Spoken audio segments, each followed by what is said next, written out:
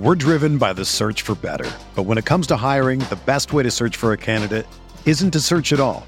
Don't search, match with Indeed. Indeed is your matching and hiring platform with over 350 million global monthly visitors, according to Indeed data, and a matching engine that helps you find quality candidates fast. Ditch the busy work. Use Indeed for scheduling, screening, and messaging so you can connect with candidates faster.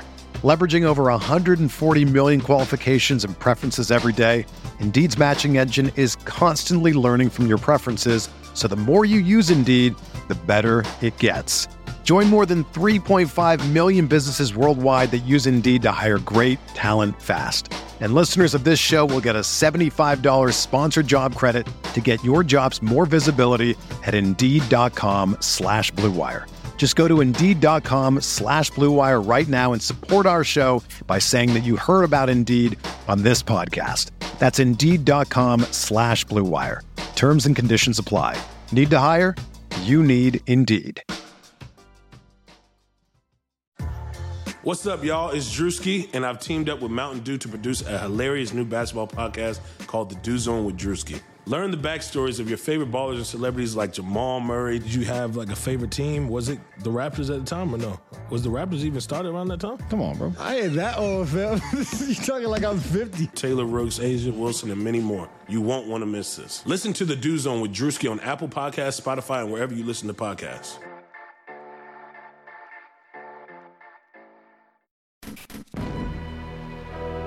Oscar Robertson, Lou Alcindor. What a year it has been. The Bucks are the world champions. Moncrief going inside. Ray Allen driving past Armstrong. The jam over McGrady. 2 second. Middleton. Yes! Chris Middleton! Happy birthday, Jason Kidd. This place is up for grabs. Behind the back. Giannis Antetokounmpo. Catch. And on they watch. Holy moly! Dudley up top, open. It's got a clean catch. Milwaukee wins it. Play basketball and win. And win? Yeah. How many games? 6. We're gonna win in 6. Hello and welcome to episode 330 of the Win in 6 podcast, proudly a part of the Eurostep podcast network at Blue Wire Podcasts. I'm Adam McGee, and joining me as always, it's my good friend, Jordan Tresky. Jordan, hello. Hello. So, Jordan, we've had a lot of big news recently. More than I can remember for quite some time, if ever. I don't know. For you and I, not generally kind of announcements people. No. It's fair to say. Quite the opposite. You know. We stay away from the announcements. Yeah, we keep the Podiums. announcements to ourselves, but not right now. There's So podium games, I have podium shame. That's what it is. I miss real podium games. I know. It's not the same. No. You're not gonna have the moment of like Giannis perusing a box score and making like a face that like Did Bryn Forbes do an interview? yeah. He did, okay. But it's the combinations you need. You need like, oh, the Bucks blow out the Heat. Who's on the podium? Oh, look, it's Bryn Forbes and Pat Connaughton. That's really part of the magic of the playoffs. Yeah. But to get back to the matter at hand, Jordan, we've had some big news recently. We've got some more. And you may already be aware of this if this podcast is in your ears right now. Because if it's not in your ears, I don't know how you're hearing me speak. It's a little concerning. But regular listeners, long-time listeners of Win in 6 may notice that when you look down at your device, there is a new logo. There's a new Win in 6 logo.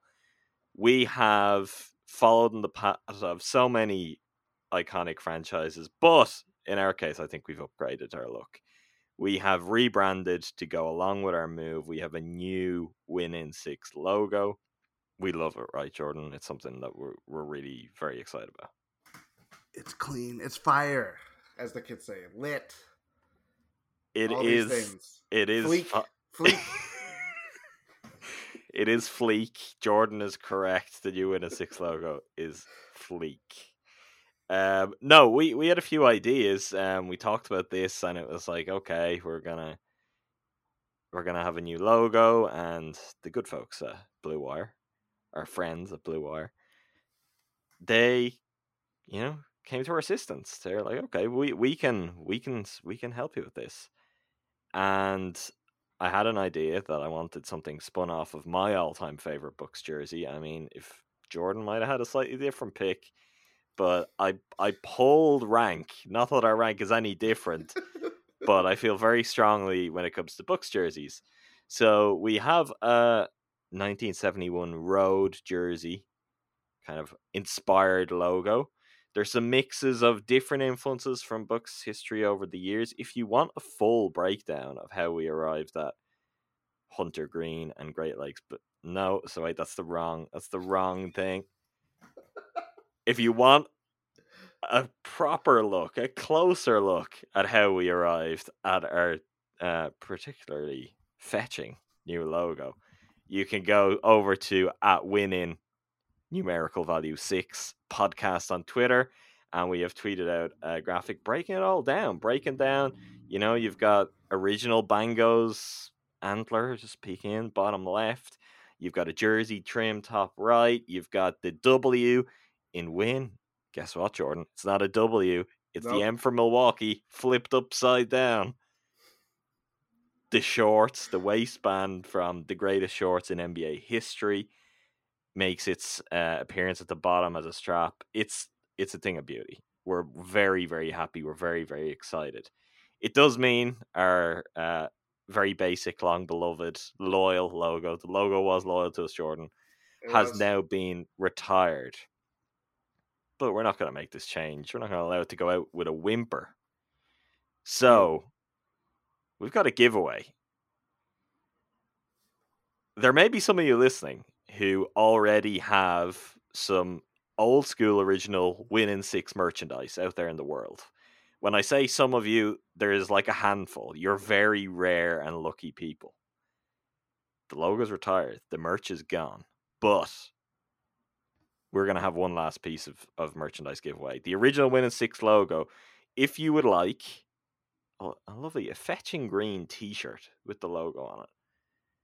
Modeled by Jordan Tresky here. I'm sure all of you can see that, right? I'm twirling. Modeled by Jordan Tresky. We have one to give away. How might you win this t-shirt? How can you claim your own piece of podcasting history, you might ask? How can they, Adam? What we want them to do, Jordan, is go to the Eurostep Podcast Network. Go to it on Apple Podcasts. Go to it wherever you get your podcasts. If there's an option for you to rate the podcast, I think they better rate it 5 stars, Jordan. They better rate it 5 stars. If there's an option to review the podcast, I think it would be rude not to leave a very kind review, and particularly now that their favorite Win in 6 boys have come across to join the party. So to be in with a chance of getting the last original Win in 6 t-shirt in existence, it will be brand new, just for the record. Not already worn. Jordan isn't modeling it. This is brand new. It's the last one off the printing press. It will be yours forever. A piece of history. We want you to send us a screenshot at WinIn numerical value 6 podcast on Twitter. Send us a screenshot of your rating, your review. We'll give it about a week or so.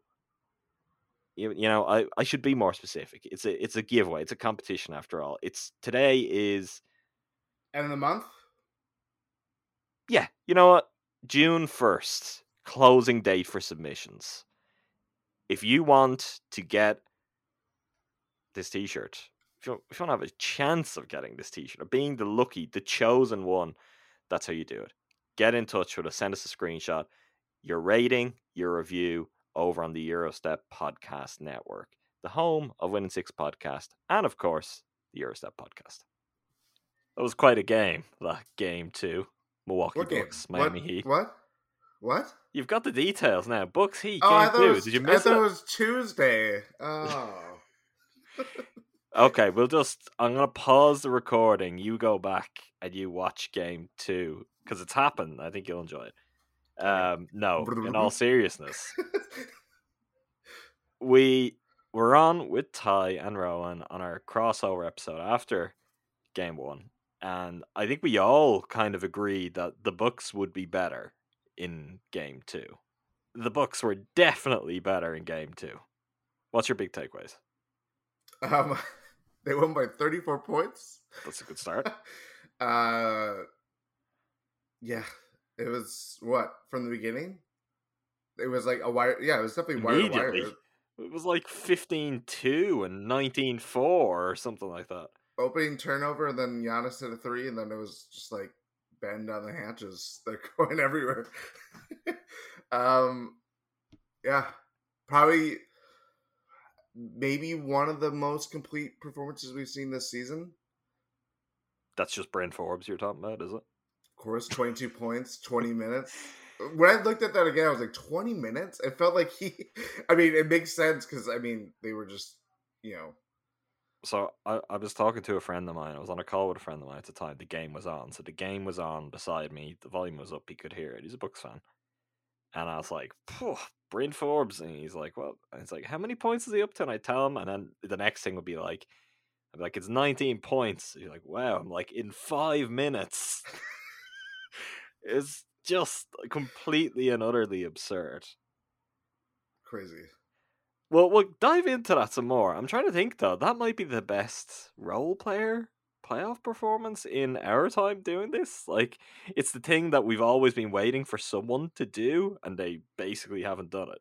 That's what you saw from Bryn Forbes in Game 2 against the Heat was exactly why the Bucks sent 4 second-round picks to get Nikola Mirotic. Wasn't the hope of just 1 or 2 games like that. And we know that didn't exactly work out. I don't think... I'm trying to think of another, like...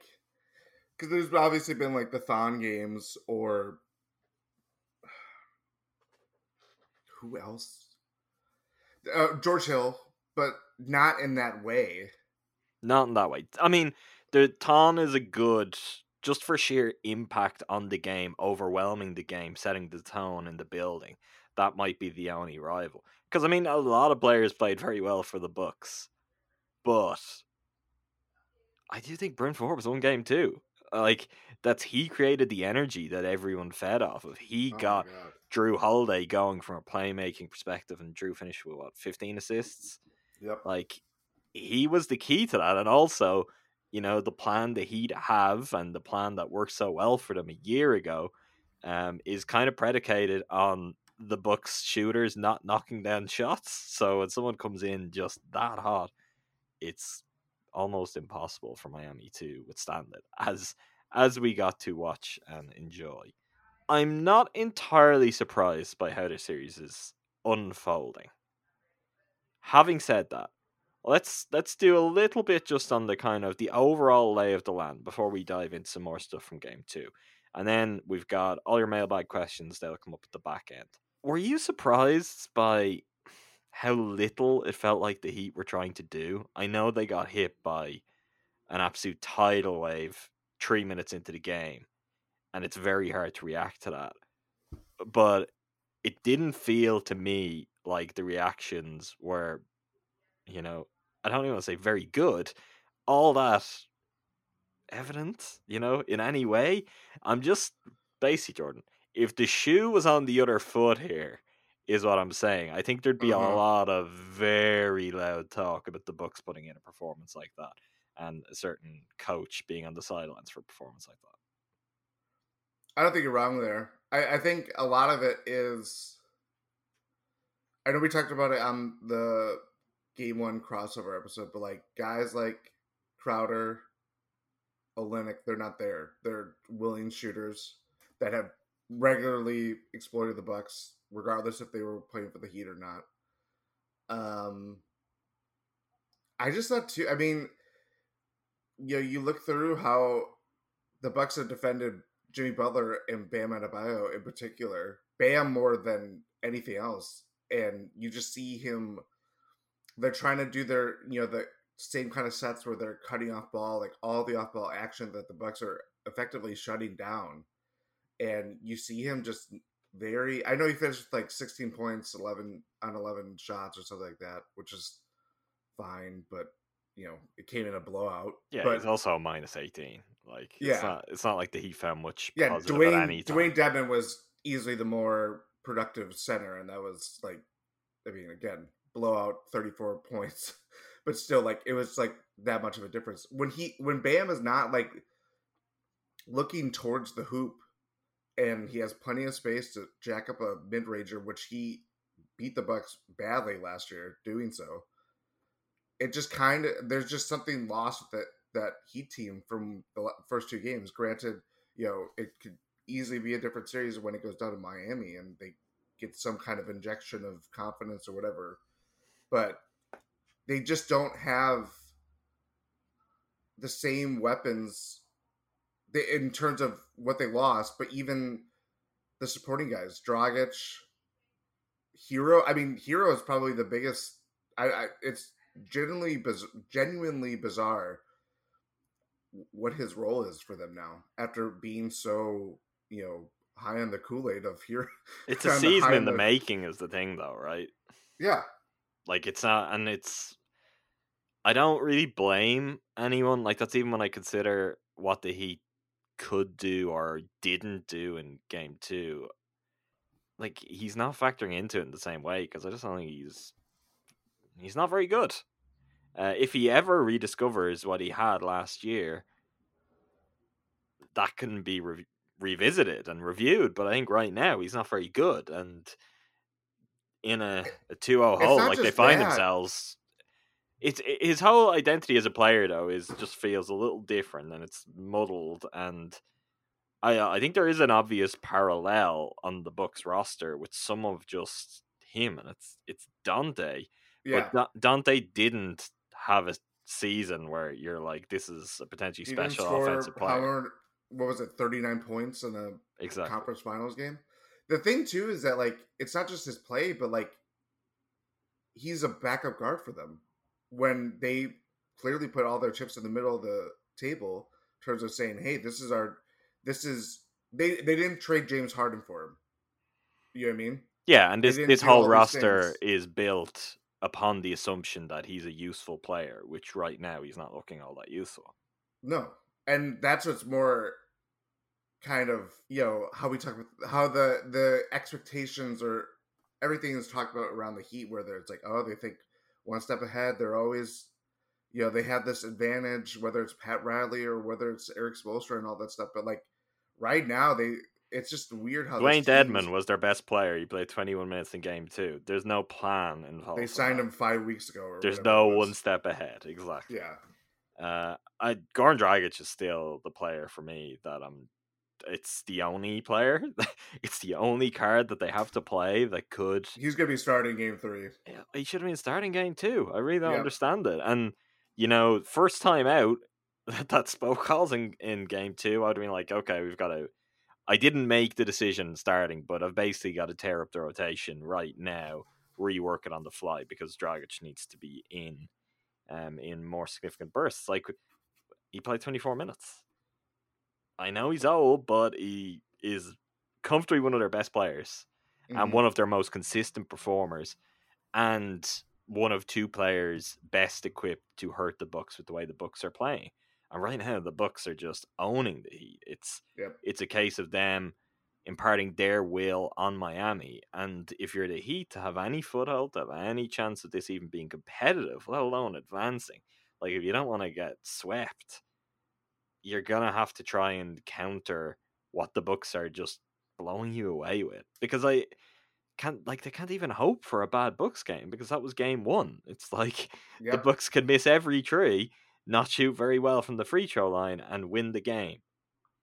If that's the case, then it's big trouble. And yeah, there's got to be a lot of I'm not gonna say panic, but a lot of kind of long, difficult conversations heading into game 3 from a Heat perspective, because I really don't know if the series switching back to Miami is going to do anything at all. I mean, yeah, it's almost like resorting to playoff cliches and stuff like that, where it's like, oh, like, you're best when you're at home and all that stuff. But The fact that But their that might actually be true again. First Yeah. of all, like the books also might be evidence Yes. of that. Yeah. It turns out, I think we probably talked about this during the bubble too, but I don't want to downplay fans because I know fans love to, play up their own importance. Yeah. Fans are important, sure. I also think there is 100% something to players being able to, go home and sleep in their own bed. Yep. Go if they're going through any kind of shoot around, or if they're gonna watch some film that they're doing at their own practice facility, that they're getting the kind of regular game day experience that's kind of ingrained to them. Like athletes at this level generally are creatures of habit. I think the Bucks in particular have some players who might take that to the extreme, Giannis being a very notable example of that. Mm-hmm. So that's making a difference. But there's just, if you're the Heat, so what? Game 1, they scored 107 points, or with OT, so 99 points in regulation and 98 points in regulation in game 2. If you're not going to crack 100 points, the defense doesn't even look remotely close to bothering the Bucks. And quite simply, Milwaukee just looks like too many really good options for them right now. Yep. And the room for guys to have off games and still kind of cruise through this series generally. If the Heat turn it on its head, it will take a real effort, but also just turning the series right upside down. Like there's nothing here right now to suggest that the Heat are on the verge of, finding. We're driven by the search for better. But when it comes to hiring, the best way to search for a candidate isn't to search at all. Don't search, match with Indeed. Indeed is your matching and hiring platform with over 350 million global monthly visitors, according to Indeed data, and a matching engine that helps you find quality candidates fast. Ditch the busy work. Use Indeed for scheduling, screening, and messaging so you can connect with candidates faster. Leveraging over 140 million qualifications and preferences every day, Indeed's matching engine is constantly learning from your preferences, so the more you use Indeed, the better it gets. Join more than 3.5 million businesses worldwide that use Indeed to hire great talent fast. And listeners of this show will get a $75 sponsored job credit to get your jobs more visibility at Indeed.com/Blue Wire. Just go to Indeed.com/Blue Wire right now and support our show by saying that you heard about Indeed on this podcast. That's Indeed.com/Blue Wire. Terms and conditions apply. Need to hire? You need Indeed. A foothold. It can happen. I know these could be famous last words that, could be played back accompanied by some sad music in a few days. But it does really seem like just the Bucks are in control, and they're very close to being able to go to Miami, win the next game. You're nearly there. Who knows? Maybe the Bucks could advance and have to wait for the Nets. How about that? Very possible. It's in play. The economy is made up of real people doing real stuff, and it affects everything. Which you obviously know since you're a real person doing real stuff. Marketplace is here to help you get smart about everything beyond the what of the day's business and economic news. We dig into the how and the why with the real people driving our economy. From big tech and interest rates to small businesses and what's happening at the Fed. Marketplace breaks it all down so you don't have to. Listen to Marketplace wherever you get your podcasts. Okay, let's talk Forbes. I haven't been the most bullish on Forbes. I wouldn't say I've been like Bobby Portis levels of confidence on him. I've been higher than that. Bobby Portis is doing well. Again, I'll say that Bobby Portis is doing well. The series that I would be really worried about may yet still, come down the line, and we'll see how that goes. But right now, Bobby Portis is doing well. Bryn Forbes is doing great. We talked on the Game 1 post pod with Ty and Rowan about, he had a good game 1. It was just a matter of if a couple of trees had gone down for him, we would have been like, that's a really, really good game. He was there, he was competing, his minutes generally were good minutes.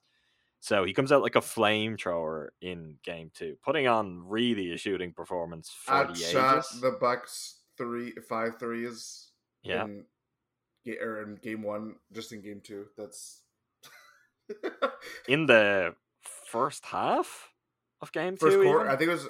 I think it might be first half. one First half. early in the, Yeah. but within the first, we'll say 14 minutes of game time, probably 6 or 7 minutes of his own individual playing time, he bested the Bucks 3-point made tally from game one, which is pretty impressive. And I mean, the Bucks themselves, it wasn't just him.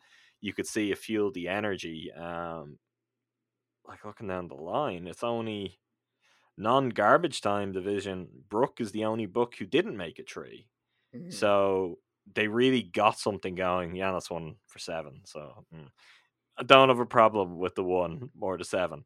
But Yeah. look, I think they found something and it fueled them. There was a sense of the balance being pretty good too. Like, not Dante's finest error in a lot of ways. Again, just a nothing game offensively from Dante. But there is the chemistry that we've talked about before, because the players keep talking about it. How important Dante is, what he does. It is really evident. Like, it is really evident that he just meshes really well with that starting unit. That even if Bryn Forbes was to roll off 3 more games like that in a row, I think that spot is still Dante's, in spite of just how flawed he is. Like, and I think it would take a real decision to make the change, because just something works with the balance of it. Mm-hmm. Maybe you'd be a bit too top heavy as well if you were to swap things out. You'd end up with a Heat looking bench, which not advisable based on what we've seen so far.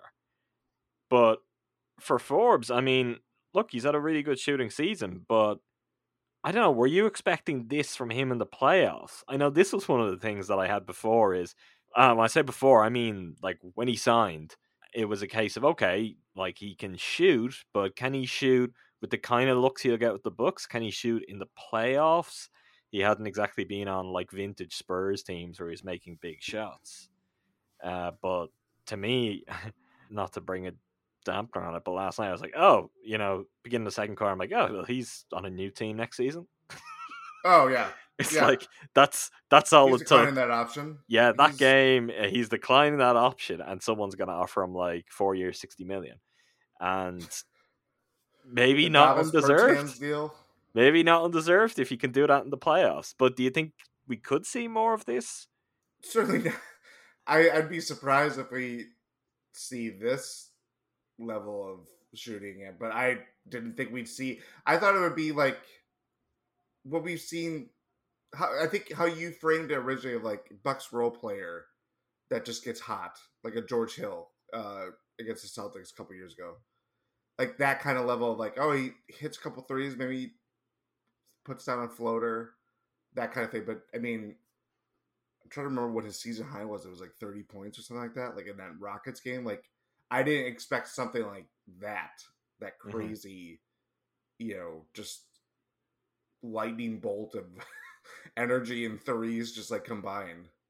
I mean, the thing with it is, like, it just feels like the Bucks have been long overdue. That kind of luck is really the word. I mean, when you come to role players, that's a big part of what it is. It's luck. Are your guys going to have a game like that at the right time? And I mean, Bryn Forbes kind of stole all the thunder.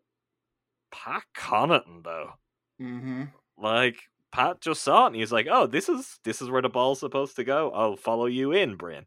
Was basically how that game went. And some of those shots Pat made early as well. It's like he was taking Bryn's heat checks for him. It was very, very impressive. Yeah. No, like, I think it was the fact that Forbes, I mean, the game was over by the end of the first quarter, but Pat, I try to remember if he had a couple or 1 or 2 by then, but the fact that Pat's threes came in like as the game went on, and the Heat are just trying to scrape into this series or in the game and the series. I mean, yeah, that's it's well put. Like, it is like all the, whether it's Mirotic or just these guys that like, okay, this will translate to the playoffs, and we haven't seen that for the last couple of years, or dating back to God knows how long. Just to see that, just kind of these outbursts have been, I mean, it was just a wild ride. Even like it was early on too, where Giannis hits the three to kind of set the tone, but like Brooke had that little like crazy at the nail kind of shot that's like, how did that go in? And then you're just kind of like, oh, it's that type of night. Anything that the Bucks are shooting, they're hitting. And Bryn, I think it might have been second quarter, had just a completely absurd floater. Yeah. Like from way out no man's land, where you're like, okay, I know he likes to do this and he can make that shot. But he looked kind of off balance, out of control. It's like, oh yeah, it's just not even touching the rim. Just nothing but net. It's kind of a feeling that I can only best describe as feeling like the Bucks looked like the Raptors teams that the Bucks have played a lot in recent years, where you're like, oh, look at all these other guys going off and fueling it. That's really what it's all about. Like, we've been burned by this. If you can get on the right side of that, it's a big deal. It's a really, really big deal, and it could be a big deal going forward. So let's hope they don't just prove to be isolated games, but something that the Bucks will kind of hang their hat on and see good. I'm not saying like we need to see Bryn Forbes give 6 made trees to the Bucks from game to game. That might be unsustainable. But, if you can make 2 of 5, if Pac can make 2 of 5, these are things that both guys are capable of, but it's like it would just be really good timing for once to get one of those runs where you're like, oh, look, a 6-week spell where Pat Connaughton shoots 45% from deep. This would be the time, Pat. If you're listening, please oblige. Okay, higher profile, moving up to the stars. Giannis. We talked a little bit about it. Weird game one. Kind of found ways to be very, very productive while also looking very unconvincing in some other ways. Really, it just looked like he was playing the Heat. We're kind of used to it at this point. Not quite that same feeling in game two, though. No.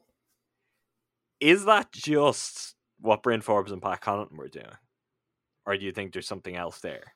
If those shots aren't falling... I mean, the other thing, too, I don't know what you felt like this, but I was a little worried in the first quarter because it just felt like the game was getting so out of control, so wild, that I was like, if they don't steady this, it could swing back the other way pretty quickly. And in a lot of ways, it didn't feel like the game ever calmed down. It was very frantic. There was kind of more breaks in play, both literal breaks in play for the officials, but also just kind of play opening up, breaks in the defense, where you're like, okay, there's an easier bucket than Giannis was getting, all last year in the playoffs against the Heat. Did you see anything that you feel like, okay, that's good, that's something he can kick on with, or was this just a byproduct of what was happening around him? I think it's a little bit of both. I think obviously hitting shots, the Heat's defensive attention is going to focus on guys like Forbes, Connaughton, obviously Chris, Drew. But I also thought why Giannis had more success offensively, obviously, was the ways that he was putting down. The guys would drive and they would dump off passes where he's like right on the baseline and it was like an easy dunk. Like those little things that we talked about like so many times, where how do you unlock Giannis and what he can do?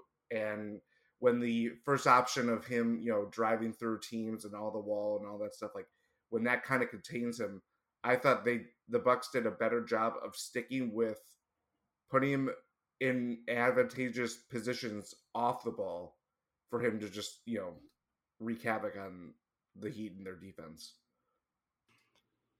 And would you then, I guess, as a knock on this season, something we talked about post game one in terms of getting that right, is that again? See, basically what I'm doing is I'm just trying to figure out, is this just a perfect storm for the Bucks? Was game two just a perfect storm? Are they gonna find it much tougher? So, for example, post game one, we talked about the importance of where and when Drew has the ball. and allowing Giannis to get off the ball. And if Giannis is off the ball, what is he doing? So Drew has a great game where he's really confident in his playmaking. He's 15 assists. I think it's a no-brainer. Put the ball in his hands even a little bit more than usual. Mm-hmm. You've got that on one hand. You've got Bryn and Pat making shots on the other. I mean, the big thing for me, for Giannis, the big concern, game one, missing free throws. 6 of 7 at the line. Great. Very good. Is it low stakes? I'm kind of playing devil's advocate with all of this. I'm overall, I couldn't be more encouraged by the Bucks through 2 games. Everything from attitude to what they're doing. I'm just curious to see at what level they can kind of kick on from here. And part of that is that right now it's not about they need to just do this or do that to close out this series. They do need to do that. But it is also, okay, if there is to be a longer view, and if there is to be at some point where we're talking about what comes next, what comes down the line, the most confidence, the most kind of in rhythm that Giannis can feel, that really the whole roster can feel, the better, because there's a brutal roll ahead if the Bucks get past this, as they've given themselves an excellent chance to do with their great start. No, I think I'm trying to how would I word this? I think obviously game 2, we've seen both sides of the spectrum. Game 1, we saw this ugly fist fight, kind of you're trying to get any sort of consistent offense, all that stuff. Their defense has obviously been their calling card right now through the first 2 games. And then game 2, the floodgates open. We see shot after shot after shot. I think it's one of their most efficient performances for the season, obviously. And in terms of the path, what comes after this if they reach that far, and obviously it's looking very good right now. I just think what the Heat have historically done and what we've seen so far this series, more so in game 1 than game 2, obviously, I don't think it necessarily applies to what we could see next round, or even against Philly if they somehow make it that far. You know what I mean? I think there's similarities in what more so the Sixers and Heat, and how they have the defensive personnel to really kind of bottle in Giannis, how we've seen it in the playoffs the last couple of years. Brooklyn shrugging my shoulders. So I don't know. That's the thing. It's how do the Bucks navigate the balance of that's part of it. What you've hit on is interesting, because it is if you're just to take the wider view of the East. I'm not trying to look ahead past the Heat. I've tried to make that clear a few times already. They still have to win 2 more, and we've seen bad things happen before. Bad things could happen again. But if you're to take a wider view of the East, as you've laid out, you've got, I think, obvious challenges now. Very possibly, particularly with how things are unfolding, to different extents in what you're going to see as an opposing defense. That comes with the Heat in round 1, and that would come with a potential conference finals with the Sixers if both teams were to get there. Just through the kind of players on the roster, the kind of physical makeup, you see a different look. You've got the Nets in the middle, right? Not in the middle as in between those 2 teams defensively, in the middle as in some sort of no man's land where I have no idea what the Nets would do defensively, if they'd even really try to do anything defensively, or would they just gun for 170 points each game and hope that that's going to carry them over the line. We kind of saw some of that in the regular season games with the Nets, and okay, we didn't see all of the Nets, but that's not uncommon.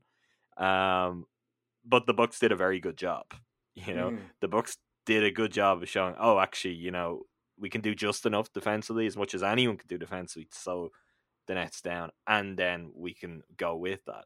So in looking at the Heat and in trying to close them out, and then just trying to find something to go for, not even to be they found this spark and this is something that's repeatable, this is something that will work against the Heat, but just in terms of energy, just in terms of the vibe of it. Because if we take the last 2 years as examples, the Bucks ultimately beat the Orlando Magic pretty comfortably in round one, but that series was not that comfortable. They didn't look comfortable from the No. beginning, and that did not bring confidence into the Yeah. second round. If we go back a year further, they absolutely destroyed the Detroit Pistons, like by absurd numbers. Their margin of victory over the Pistons that whole season was just hilariously funny.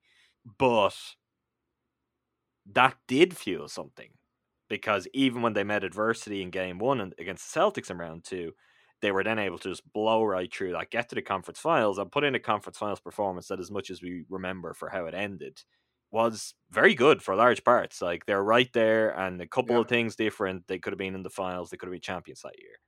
So if we're taking what we know and what we've seen, I like what was in game two, and I would like that to carry over, not just like beyond the obvious to win by 34 points in game three or 34 points in game four, game five, whenever it could be, but just so that there is a sense of they're playing well. Like, it doesn't seem too much to ask, but they did not play well last year with all the expectations, with everything there. They did not play well at all. So there's a really kind of simple joy in the fact that they're playing well in the playoffs and in a series against a team that, you know, they had reason to feel a little nervous about, reason to feel threatened. I saw all those ESPN predictions. I saw all of those people who picked against the Bucks in the first round. Just completely absurd. And it's looking like that right now. But it would, I mean, just the novelty value of it, Jordan, if they could go into round two playing really well, where it's like, you know, this Nets team is really good, but the Bucks are also really good and they're playing great. You know, it would just make for a very different kind of narrative to what it feels like we've been dealing with in the playoffs for quite some time now. So I'm kind of rooting for that. One, for, you know, the collective sanity of us, everyone like us, everyone who's engaged in this Bucks playoff roller coaster, but also I think for the players and for getting their best and having their best shot of beating the Nets or beating the Sixers if it comes to that. Mm-hmm. Chris Middleton, another very good performance. Could do with taking some more shots, but given how the game played out, it's fine. Yeah. Like, it's probably not the game to be like, no, I'm going to take the ball off Bryn Forbes and I'm going to take those shots, which is somewhat what happened. Drew had a quote about riding the hot hand with. He did. I watched his post game and it makes sense. I mean, there's a level to that, and there's some points where you don't test that. Bryn Forbes might have had the hottest hand the Bucks have seen all season. Like, it was in the conversation for that. So I think it was the right approach. I think Chris made very good plays all around. I just look really good. Brook, really good. Numbers not as kind of obviously impressive as game one, but he's doing exactly what the Bucks need him to do against Bam. Yeah. And it's working. It's throwing the heat off on all fronts. It's leaving them with, you know, they need Duncan Robinson to have the Bryn Forbes kind of game, to have the kind of game that Duncan Robinson himself had in game one, to just stick around, because they don't have answers otherwise. That was, I mean, as far as, you know, there's obviously so many surprises to cover with the Bucks, but I was very surprised with how lifeless the Heat were offensively, and the fact that, you know, they come out of the gate, specifically Duncan Robinson came out of the gate hitting all these shots, versus like in the kind of usual ways that we've seen where Brooks dropping back, they're doing these handoffs, running through screens, all that stuff. That was largely absent. And granted, I'm sure that the Bucks clamped. I would have to rewatch the game, but they probably made more of a focal point of, hey, we have to really clamp down on these, you know, chasing around screens and all that stuff. But there just wasn't any kind of, I don't know, urgency to kind of go back to that formula, especially when you game one had to be so demoralizing for the Heat and for someone like Duncan Robinson. Has to. Like, that's got to be part of it, that then when the Bucks start like they do in game two, it's like kind of the towel was thrown in. And I know there have been some rumblings about just where Jimmy Butler's mood is at right now and how nice he's being to his teammates and everything like that. But I get why things may not be all rosy because they let one go in game one. Just given the shooting difference between the team, like they really let one go. The Bucks might have played well in a lot of ways, but that should have been the Heat's game to win.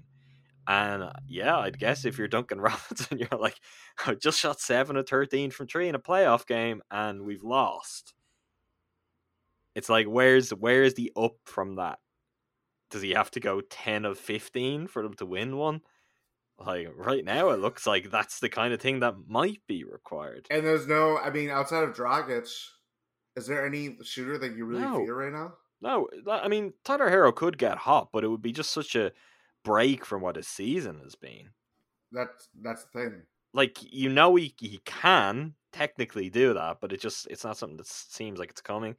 I mean, Nemanja Bjelica did get some run. Some of it was garbage time run, but he did get some run even a little before that. I don't think that he can do that. I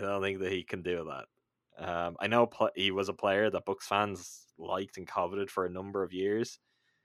I'm sure, and I hope that has ended because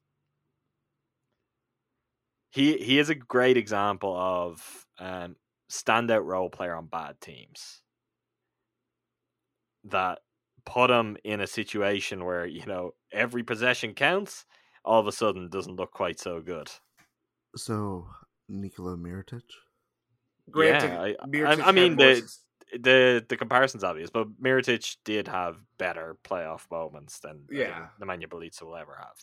He was on better Bulls teams. His Pelicans team was better than, say, Bjelica on the Kings when everyone got really excited about, everyone called Bjelica fever. I really like where the Bucks are.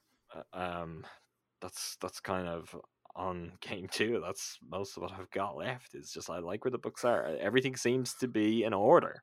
It's kind of unnerving. It's a new experience. Let's all just cross our fingers that it holds up. But everything seems to be in order. I don't know what other way to put it. It's like there's no Eric Bledsoe. Like there's no Jabari Parker in between games giving interviews, basically complaining about his minutes. There's no maybe quietly resentful Thon Maker whose big playoff games are just an attempt to prove a point. There's just no seem minutes good. Discussion why some people are playing more minutes than they should.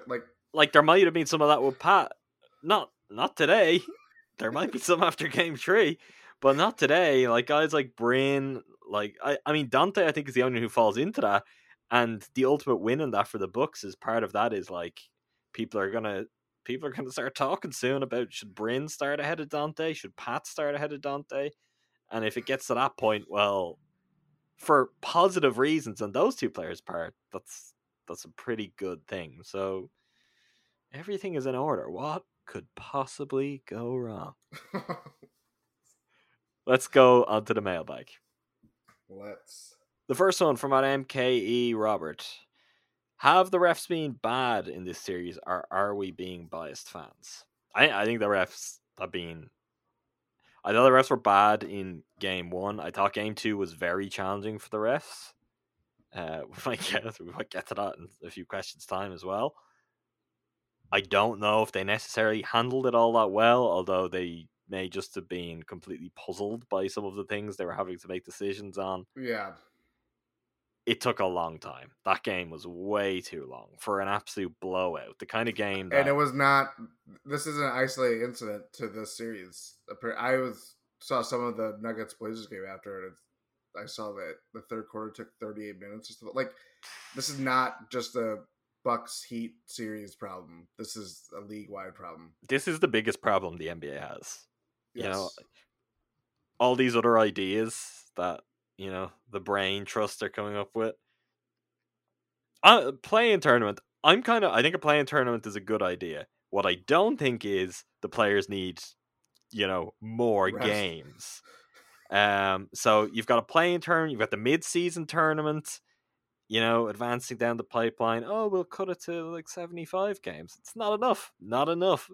Like at some point here, your product is going to really suffer from guys being exhausted, and like at this rate, I'm just imagining like a 4.5 hours finals where everyone's limping up and down the court. The play is being stopped every couple of minutes for officials to review. Players limping up and down the court. I mean, hey, if it's the Bucks that are there, we'll be fine with it. But it's long game. I didn't think the officials were as decisive as they could have been. I think they could have stamped out some of the dirty Heat tactics pretty early. You know? Yes. Like there is another question coming about that, but I was getting a little concerned because that was not. Oh yeah. And the point where I was beyond that was the one that really like they got away with, which was the Goran Dragic trip on Chris. I didn't like that at all. Like that's away from the realms of anything. Like the Trevor Ariza thing, yeah, not good. At the same time, I think everyone made it slightly bigger than it was. Like maybe a touch generous that the flagrant actually went for, taking him out of the air. I'm not convinced on the timing of that, but I think they just looked at the whole series of events and were like, yeah, this is a flagrant somehow. We'll just decide what we'll call it. But the Goran Dragic thing was not good. Who was it that went under? Was it Kendrick Nunn who went under Middleton on his... He's Azad Middleton on a... Yes, yeah. Just very condensed period of time that was ratcheting up. I was like, oh, Heat culture. This kind of... Yeah, not good, and probably could have been stamped out a little bit more firmly early on. I don't. The Dragic one for me was the one where I was like, he's just on the ground. He's just taking his legs from under him. Like that's a flagrant. I don't see any way that doesn't meet the criteria for flagrant. So that was the one where I was just like, there's no basketball play. There's not even any pretense of a basketball play. It's off the ball. It's after the play. Refs have been bad, but the Bucks are being good. The Bucks, if they have to beat the refs and the Heat, well, so far they've managed to do it. But some speedier games would help for sure. From at David Dunn 21, is Ty Windish hovering over your cubicle, sweating you about TPS reports? Jordan, is he over your shoulder right now? No, I don't see him right now. No, big time Ty is not around right now. Reports. Yeah, we're currently unsupervised, which is why we're like 43 minutes in and plenty of rambling to go. And no, things are going great. All one big happy family right now. From an MK Robert, is Bryn Forbes everything you hoped Rashad Vaughn would be? How can I answer this in a way that isn't very rude? Personally, did I hope Rashad Vaughn would be something? I certainly never expected Rashad Vaughn to be anything. Yeah, hope and expectations were quite the disparity. Bryn Forbes in Game 2 was definitely more than I ever hoped Rashad Vaughn would be. Like, without question. I never envisioned that. Because Bryn, he's also just not like a chucker. Like, no. He was as hot as any player ever gets. And he took 12 shots in total. But so no. Bryn Forbes is more than I hoped Rashad Vaughn would be. I just wanted Rashad Vaughn to be like playable. That was my hope for Rashad Vaughn, and unfortunately never came to pass. Go on. No, I was just gonna say, did Rashad Vaughn? No, the highest he. Oh no, I take it back. The highest. Are you looking at Summer League numbers now? Is that what's happening? No, this is during a real game. Real game. Real game against the Nets. Is that you admitting Summer League isn't real games? I've been checkmated. From @turtle_Colonel. Do you think we see any Jordan Moore minutes in the playoffs? We saw some last night, just after this tweet came in. Bud must have been checking Twitter in game. I think if the Bucks ever have a game where they go cold, he could be a good spark plug. I'm a little intrigued about what the Bucks like break glass in case of emergency options could be, because I do think they have some. Yes. I think Jordan Moore is one. I think he was the first. He was the first of the kind of he was in when it was still like the white flag wasn't being waved on the other side completely. Yeah. Like Drew was still in the game, so Bud was still doing real things. He got some minutes. That was interesting. I think Elijah Bryant could find himself in some minutes at some points. I think that's part of why that happened when it did, why they wanted to push that through. Comfortable with the ball, just very well-rounded player. I think he's someone who could yet be interesting in a very surprising way, although it may take the Bucks being in a tough spot with their back up against the wall for him or Jordan Moore to kind of really break through and find something. Either that or it takes like just Dante being unplayable and you having to reimagine some things, which is not impossible. No, I think we're looking at the Forbes and Portis replacements. I don't see, especially after last night, I don't see Forbes sticking and walking, and more power to him. He's shown this year if he can keep doing it, and he can win a ring with the Bucks and go, and we'll cheer for him wherever he is forevermore. Yes, yeah. I think that's the logical conclusion.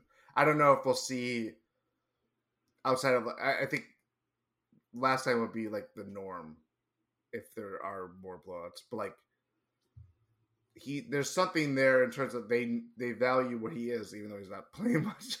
But it's kind of like the I was gonna make a Zanuck joke. The replacement. I'm here for all your Zanuck jokes. Come on. Yeah. The replacement in waiting. Oh, okay. Well, that's ominous in a not good way then. He's going to the Jazz. Is that what you're saying? He's going to actually... No. They got some other problems to figure out, apparently. They've got some other problems to figure out, is right. Jordan Moore is really good. I think that's something that's great. I think it's one of the fun elements of the season for the Bucks. He's really good without them ever having had to push him into somewhere that's beyond his comfort zone and maybe might then set him up to fail as a rookie, which is what you don't want to do. But I think there's really, really positive signs coming. I think they could definitely do something with him that's very useful. Yes. I want to avoid making the joke, is he the new version of Alex English? Don't want to say it. In terms of the Bucks, yeah. I got the Alex English Denver Nuggets legend that most people probably don't even know was a Milwaukee Buck. Yep. Yeah, no, I got where you were going with it. From A Cowboy of Space, imagine yourself in a GM role and someone calls up asking for Duncan Robinson and Tyler Hero, and they will give you James Harden. How fast do you hang up? Sorry, all my rings are going to be hitting the phone. Can you remember? you definitely remember better than me the specifics of this. It could never really been that close based on those guys anyway, right? The Heat weren't gonna get. I know they weren't entertaining it, but that to me just screams they were never close to a deal to begin with. Especially when I'm trying to think of who else. I mean, obviously Olynyk probably would have been in the deal because salary. Yeah, I don't even know. There had to have been more because Harden's just making so much money. I guess there was other. I guess Myers Leonard was still on the team before everything happened with him. Yeah, if that's the basis of your trade package. Yeah, a lot of people make fun of the Rockets for what they got for James Harden. I don't know how much better it would have been under those circumstances, especially when you get Kevin Porter Jr. for kind of nothing. Yeah, that's true. The Heat's, there's some kind of okay, that's unfair. The thing I haven't yet said is unfair. I was gonna say there's some kind of Celtics energy to how the Heat. Oh yeah, value their young guys and their reluctance to pull the trigger, but then they do pull the trigger, and I think they pulled the trigger on the wrong deal. And maybe that is because they wouldn't part with the other guys, as you said. So you end up doing a different deal altogether. And you get a guy who's now on the sidelines. And I don't know what the prospects really are, just long term, for what Victor Oladipo is going to be, if indeed he's even there. But yeah, that's the part of that where you're like, maybe we're too precious about them, so you're doing a deal that doesn't involve them for another star, but it is very much the Boston complex. But let me give Danny Ainge credit, which is very rare. Duncan Robinson and Tyler Hero are not Jason Tatum and Jaylen Brown. Like, not even in the same universe. So, very, very weird kind of situation. I think it's what we saw a couple years ago where when they were kind of treading the water of like coming out of the Big Three era, Wade leaving them and them kind of finding the identity of this, group of misfits that could kind of thing. Remember, like that they went like 41-41, but it was like this crazy stretch run. That was kind of a fun team because it wasn't was very super good. Fun. But they overpaid like the guys that were, part of that run were like James Johnson or Olynyk eventually, and he was a part of that run, but that's when they got Olynyk. Like all that stuff, like they kind of doubled down on. You wouldn't fault them for the overall idea because you made this investment with the few draft picks that you have and these undrafted guys, but now it looks even bigger when it's like, oh yeah, you could have. I mean, who knows how close those talks were, but you could have had these clear, talented upgrades that you didn't ultimately do. You thought, oh yeah, this is the sign of things to come. We're going to be Eastern Conference contenders, and by and large, they looked like it based on their bubble play. But it's been the bubble has long been burst, right? Yes, the bubble is burst. Yes. We're never going back to the bubble. I need to get that book, Bubble Ball, and I just is there anything definitive on the Heat and just how the Heat happened and how they managed to just like dupe the whole league into thinking they were good. The bubble was weird, Jordan. Who would have guessed it? The bubble, basketball, all the grown men, multimillionaires, staying coffee in makers, mediocre to good hotels at Disney World. It turns out that was weird. Didn't lead to normal basketball. From at MK Robert, what are the biggest adjustments the Bucks have made defensively against the Heat compared to last year? Number one is Drew Holiday. Kind of being disingenuous and joking, but I think it's also true. Yes. Giannis on Jimmy Butler a whole lot is another very significant adjustment. I think this comes back to something that I threw in right at the end of our post-game one pod, which is I think Giannis' conditioning is much, much better. Oh, yeah. Like, he couldn't do that. He couldn't last games, really the last 2 years in the playoffs, without having to do that. That was the thing. Go back to the conference finals against the Raptors, and Kawhi was incredible for that series, but you had Chris and Brogdon both doing a pretty good job on him. Like, Giannis was gassed without having to do that. So that's a key difference just all around too. I'm not getting that vibe at all from any of this. Would be a complete game changer for the Bucks if that holds up and they go on to a long run, and at no real point is anyone looking and being like, oh, Giannis is just out on his feet.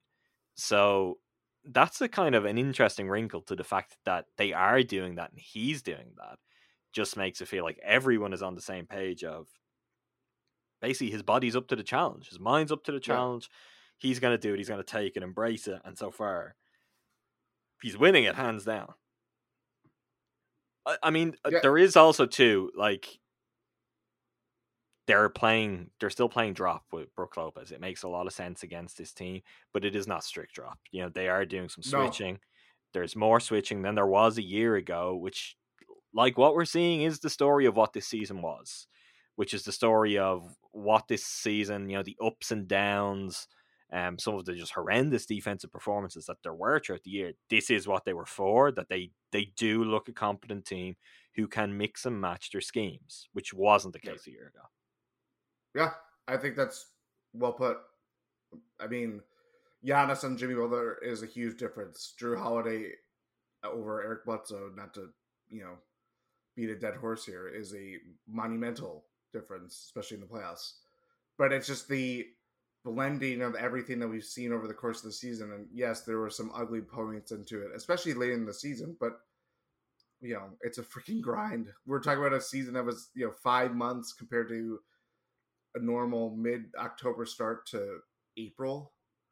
And you have plenty of rest time and all that stuff. And, obviously under normal times, we wouldn't be talking about COVID, but that's, we're in a totally different world. Like, there's so many more circumstances and layers to add to the context of why the Bucks still had a great season, but it wasn't to the level of what people expected. But now it's like, oh yeah, this is what you work for. This is why you incorporate all these different things. And it's, granted, it's 2 games versus a regular season sample size, but the offense is looking pretty, especially after game 2, but their defense is we've never seen in this kind of visceral, and just like, it is smothering the Heat. And they have done that a lot in terms of what we expect from Bud, but just obviously not in this way, just, based on how they play defense now. They're moving faster. They're more on a string. And that again comes down to, if you're telling them to switch, they know how to switch, and their communication is at a level where that's good enough. Where, I mean, it's not like the Bucks never, ever switched. They'd switch as a change-up. They'd switch in games. Like, that goes back to the Jason Kidd era. They would switch very occasionally, but not very effectively, because it was just a stunt defense. It was a pure gimmick for them. Like, zone and switching were things that they didn't do, really things that I guess their understanding of them seemed to come from being just consistently foiled by them at the other end of the floor. But that isn't the case anymore. They have those options there. They're, it's stuff they've worked on, and they're putting it into practice, and it is paying off so far. Like, that's, again, if they do advance through the series and they play the Brooklyn Nets, like, I think that's going to be really interesting as well. The defensive looks the Bucks can give the Nets are, I think, unlike anything else they'll get from almost any team in the NBA. Absolutely. Yeah. Like, maybe you agree or disagree with this. You've been much more locked in throughout this season, much more locked in on things all throughout the league. I know what the numbers say for the regular season, and I know what the perception, I guess, largely is right now. To me, though, there's not a doubt in my mind the Milwaukee Bucks are the best defensive team in the NBA. Like, if they hit their peak, everything locks in, and the options they have. I think one of the things that I've liked to, and as someone who has had some faith this season, that there was kind of a best of both worlds coming together. Like, their drop defense was not something that you just kind of throw out in the trash. It was unbelievably effective most of the year. And still, like, here we are now in a playoff series against a team that did real damage against that scheme last year. They're finding ways to integrate it and come up with something. I just think in terms of the players they have, and in terms of now the variety of looks they're very comfortable and confident going to, I don't know if there's a better defensive team than the Bucks. I think Philly would be a interesting parallel, but I also don't know if they are well versed in the ways that the Bucks are very good at defense right now. Mm-hmm. Like, they obviously have the personnel. They have Simmons, the individual defenders, like individuals. But granted, I haven't watched a lot of Philadelphia games. But what do they look like when they're switching? Are they going to incorporate some, like, does their drop look how we have seen the drop coverage under Bud the last 2 years? Like, you know what I mean? Like, from that standpoint, I think it's a little different. But in terms of personnel, I think they have certainly, the top tier is arguably, I don't know, but it's just in a different way that they can match up against the Bucks and just, be equally menacing on that end of the floor. But I think it's interesting too, because we've been on the other side of this, which the Bucks were like, oh yeah, best regular season defensive team, and or right there, if not quite. I know at least one of the seasons there was a late kind of maybe last game they were pipped. So season 4 last, but they've been right there, and yet the playoffs would come and that would get shown up, which is a thing that can happen. Like the Jazz and Rudy Gobert are examples of that. It's like Yep. some defense just holds up better in the regular season than it does in the playoffs. I think the Bucks have now got themselves to a point where their best defensive performance in the playoffs could be better than any other teams, which is a really tantalizing prospect because the offense is, good. The offense is humming like it's been most of the season. Even when you can't make any trees, they're finding enough offense to get by. And when you can make trees, well, we've seen what happens. From at C Keller 141, do you think the series would be any different if Oladipo was playing? No. I mean, if 2019 Oladipo was playing, for sure. Yeah. But I mean, sadly, very sadly, unfortunately, I don't know if that version of Oladipo exists anymore or will exist again. I don't think so. I mean, the only person I could think of that had a similar injury was Tony Parker, and he retired 1 year after coming back from it. So, or 2 years, one of the two.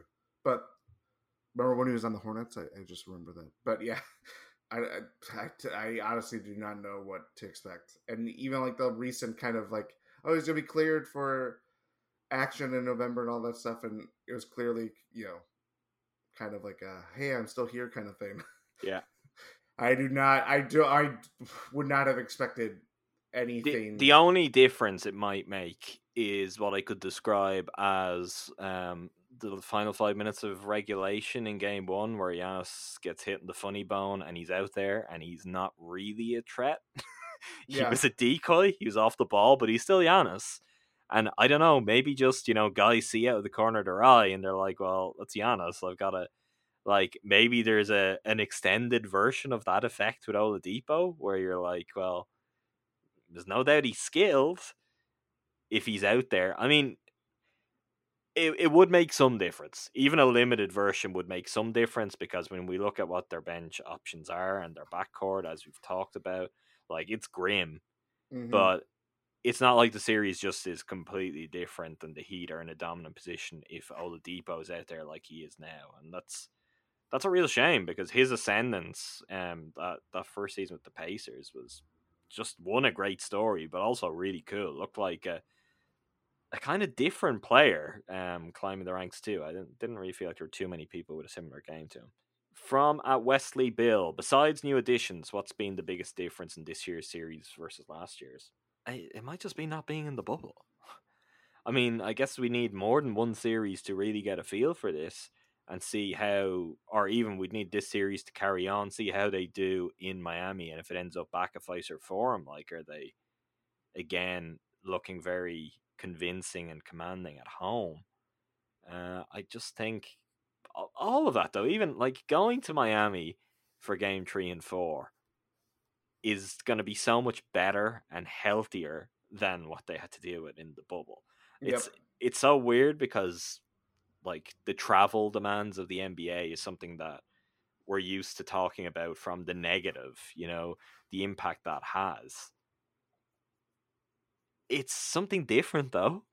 It's a change of scenery. It's a chance to take your mind off. It's something that means you're not from the second game 2 finishes dwelling on exactly what you've got to do for game 3 the whole way through, which I do feel like there was some Bucks who mentioned that as well after the season, that there was a sense, particularly when things weren't going well, that it's you're just there, you're ready to play game 3 because they must be why else are we here? And yet you're waiting, so you're stewing in it. Yeah, there's nothing else for you to do. Yeah, what, you're gonna go fishing with Ursan? I mean, the whole psychology of that has to be weird, and I think did produce a weird playoffs. Just look at the Eastern Conference Finals and look where we are now. It's it produced something far from the ordinary. So that's the biggest difference. I mean, also coaching right now is a big difference. Yep. One coach is adjusting a lot better than the other, and it's a complete role reversal on a year ago. Yeah. Bubble, the environment, adjustments, personnel. I mean, I don't think there's anything that isn't a difference at this point. Mm-hmm. You know? Yeah, and also the besides new additions is a tough caveat because like the Bucks roster is transformed. Like, yeah, exactly. Not necessarily for the better in all ways. Like you talked about that throughout the season in terms of for as much as it didn't work out, they had some really solid depth last year that they don't necessarily have this year. But hey, if Bryn Forbes is going to play like that, well then the depth is it's all good with me. You know what they have is going to work, and it's better than what the Heat have. So for the moment, that's pretty good. From at Celebrate, what would be a good retirement gift for Trevor Ariza? A broom. Quick series, get him out of here, rest up. Respect for all those years. A toaster. He is toast. This is my. It's not a phrase I ever use. Every time I've seen Trevor Ariza on the floor in this series, I never say that about anything. It's just the thing that comes to mind. It's very strange. I see him. He looks like a guy that's didn't play basketball for a year. Yeah, and then has the hardest defensive matchup. I remember physical. Yeah, I remember in maybe 2017. You might remember this. You might not. I wrote an article around free agency time behind the Book Pass. You remember this? Advocating for the Bucks to go after Trevor Ariza. It got dunked on in a way that I still don't understand because Trevor Ariza at that time, good, useful player. Is that when he was on the Wizards? Either the Wizards are first year with the Rockets. Right around that kind of time. I didn't understand at the time because I was like, look at the options. This guy is good. You still got something. But all these years later, that still stuck with me, Jordan. That was one of the only times I tasted that experience. And, I guess Trevor Ariza was to blame. I put faith in Trevor Ariza, and that's how he repaid me. But I'll be honest in that I hadn't thought about Trevor Ariza for at least 2 years before this series started, and I just can't believe he's still out there. I'm sure he can't believe he's still out there. He's played in the NBA for half his life.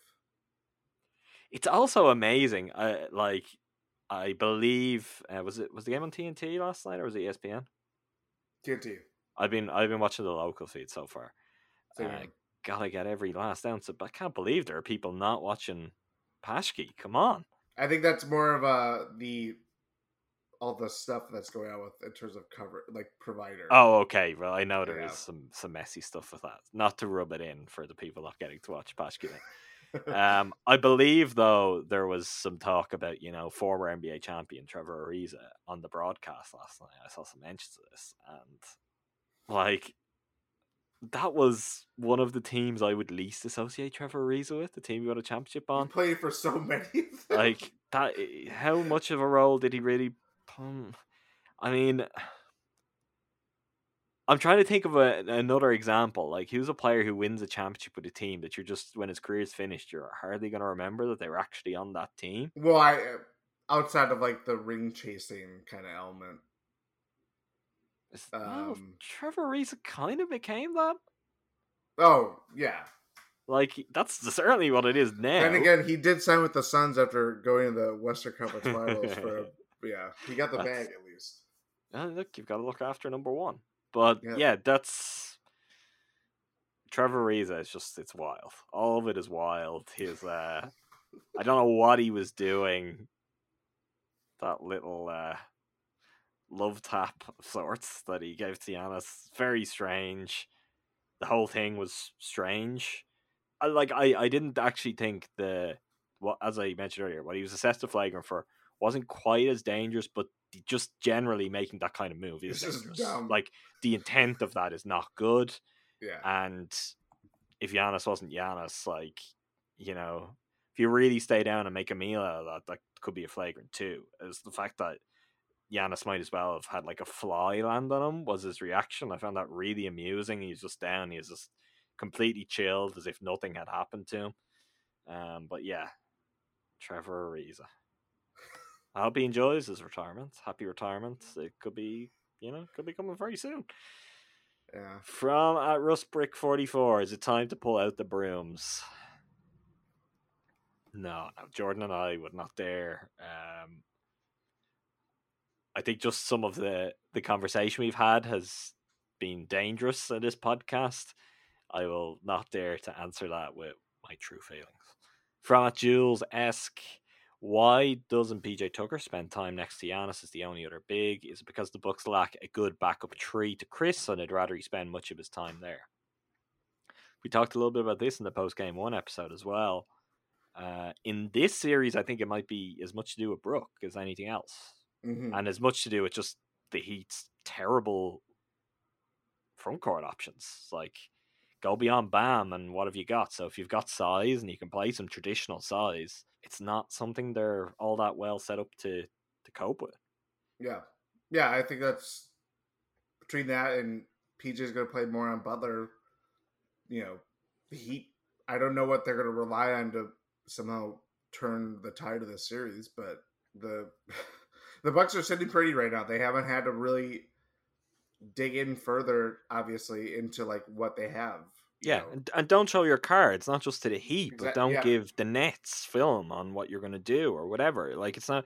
I don't think it's necessary to be like, well, we might use this in the second round, so let's show it now. It's like, we know how that goes. Even though that's even interesting too, because the Nets have been kind of weird with how they've handled center at times this season. Maybe because of just the weird hold that DeAndre Jordan has over that entire situation. Like the kingmaker himself. But yeah, I mean, they're a team that could very obviously go Durant at the 5 and all shooting, like just unbelievable offensive lineup. If that's what happens, then I think you match it up. But even that will be, I mean, that will be interesting too, because I think there's a way in matching up there where you could just be fine with Giannis at the 5, where at some other times they haven't been happy with that, and you could go smaller because of who you're going to play against and what the weaknesses would be. If that series was to happen and that kind of scenario was to arise, like, are you better out there with PJ Tucker? Or considering the Nets could have like Harden, Kyrie, Joe Harris, are you better with Bryn Forbes to match some offense? That's going to be something that's kind of interesting to watch it evolve if and when it gets to the point that we are seeing Brook off the floor and more small ball. From at John Doe Books, do you think the NBA needs a better enforcement mechanism for when one team opens up the Blake Griffin book of dirty plays when they're getting crushed? I wish coaches would be willing to call out their own guys and shut it down before it got dangerous. I mean, the idea of that is nice. It's not something that happens. I mean, players generally should just self-police and be like, yeah, I don't want that done to me, so let's not do it to other players. But that's just not how it works. If you talk for year after year about Heat culture and how tough you are and you work harder than everyone, I think you find yourself in a spot like this and you're going to try and find other ways to get back into it. That's what some of that felt like to me. I don't going to say that lightly. But I didn't like it at all. It was just kind of bizarre and honestly pathetic. Yeah. Like, they had nothing else to play basketball. Play basketball. You're getting blown off the floor. Well, make an adjustment. Try to do something different. And also try to get yourself some momentum going into game 3, which they failed to do entirely. Even when late in the game, when the Bucks do what they do, if I was Spo, I'd have been playing some real players some minutes. I'd be like, show me something. Cut this down to 20. Get it under 20. Give us something that we can say, okay, we found some rhythm late. Like, they didn't do that. Instead, they resorted to playing pretty dirty to start the second half, and the NBA needs to do a better job on it. But also, it's on the players and what are the Heat ultimately going to get from it? That's at this moment in time, what are they going to get from it? I just think it makes them look bad, and it didn't do anything to help them close the gap in the series. Yeah. Lastly, from at Torres D321. How/why is Drew still so underrated this late into his career? He played for the pre-processed Sixers, a team that did not garner much attention at all. In fact, one of the most spectacularly, just kind of forgettable groups of They were players the ever. 8-seater Bucks, but with better players. Like better old players. Elton Brand was still a good player, but he was old Elton Brand. Andre Iguodala. Yeah, and that's pre-Warriors Iggy, where he was very Or much even Nuggets. Yeah, he was kind of Chris 2 or 3 years ago, like that kind of reputation, status, that kind of space. So that's where Drew started from. I mean, that's the closest he was to a big market and being on a playoff team. Like, they made the playoffs the year before that, the process, I believe, with Doug Collins. Then he goes to the Pelicans, who, I mean, how can anyone other than Anthony Davis and Zion be rated as they should be with the Pelicans in the last 5-6 years? Like, it's just the noise of everything else has drowned that out. They're more a kind of rumor mill sideshow throughout that time than they have been a basketball team, which is very not unfortunate even just for on the the court. fans. It was off the court too. Even like the ownership and all that stuff. Mm-hmm. Yep. And also, I mean, he's a great defender, and if you're not 7 foot and playing at center or power forward, okay, we'll include Giannis, you're not going to get the praise you deserve for being an incredible defender. And he's not like, I think John Hollinger, it was during, he had some piece, I can't remember the kind of basis of it was, but it might have been like something like all underrated team or all NBA team, whatever the case was. But it's like, he's a guard that he was never, particularly high level shooter until like this year. And he's not like a flashy, I'm going to, finish through contact and dunk at the, what I mean? He plays in this kind of, he's silky, he's more delicate, and it's picking his spots. And, I think there's a certain kind of fan who likes a certain kind of player who's always going to gravitate towards him. But I think there's like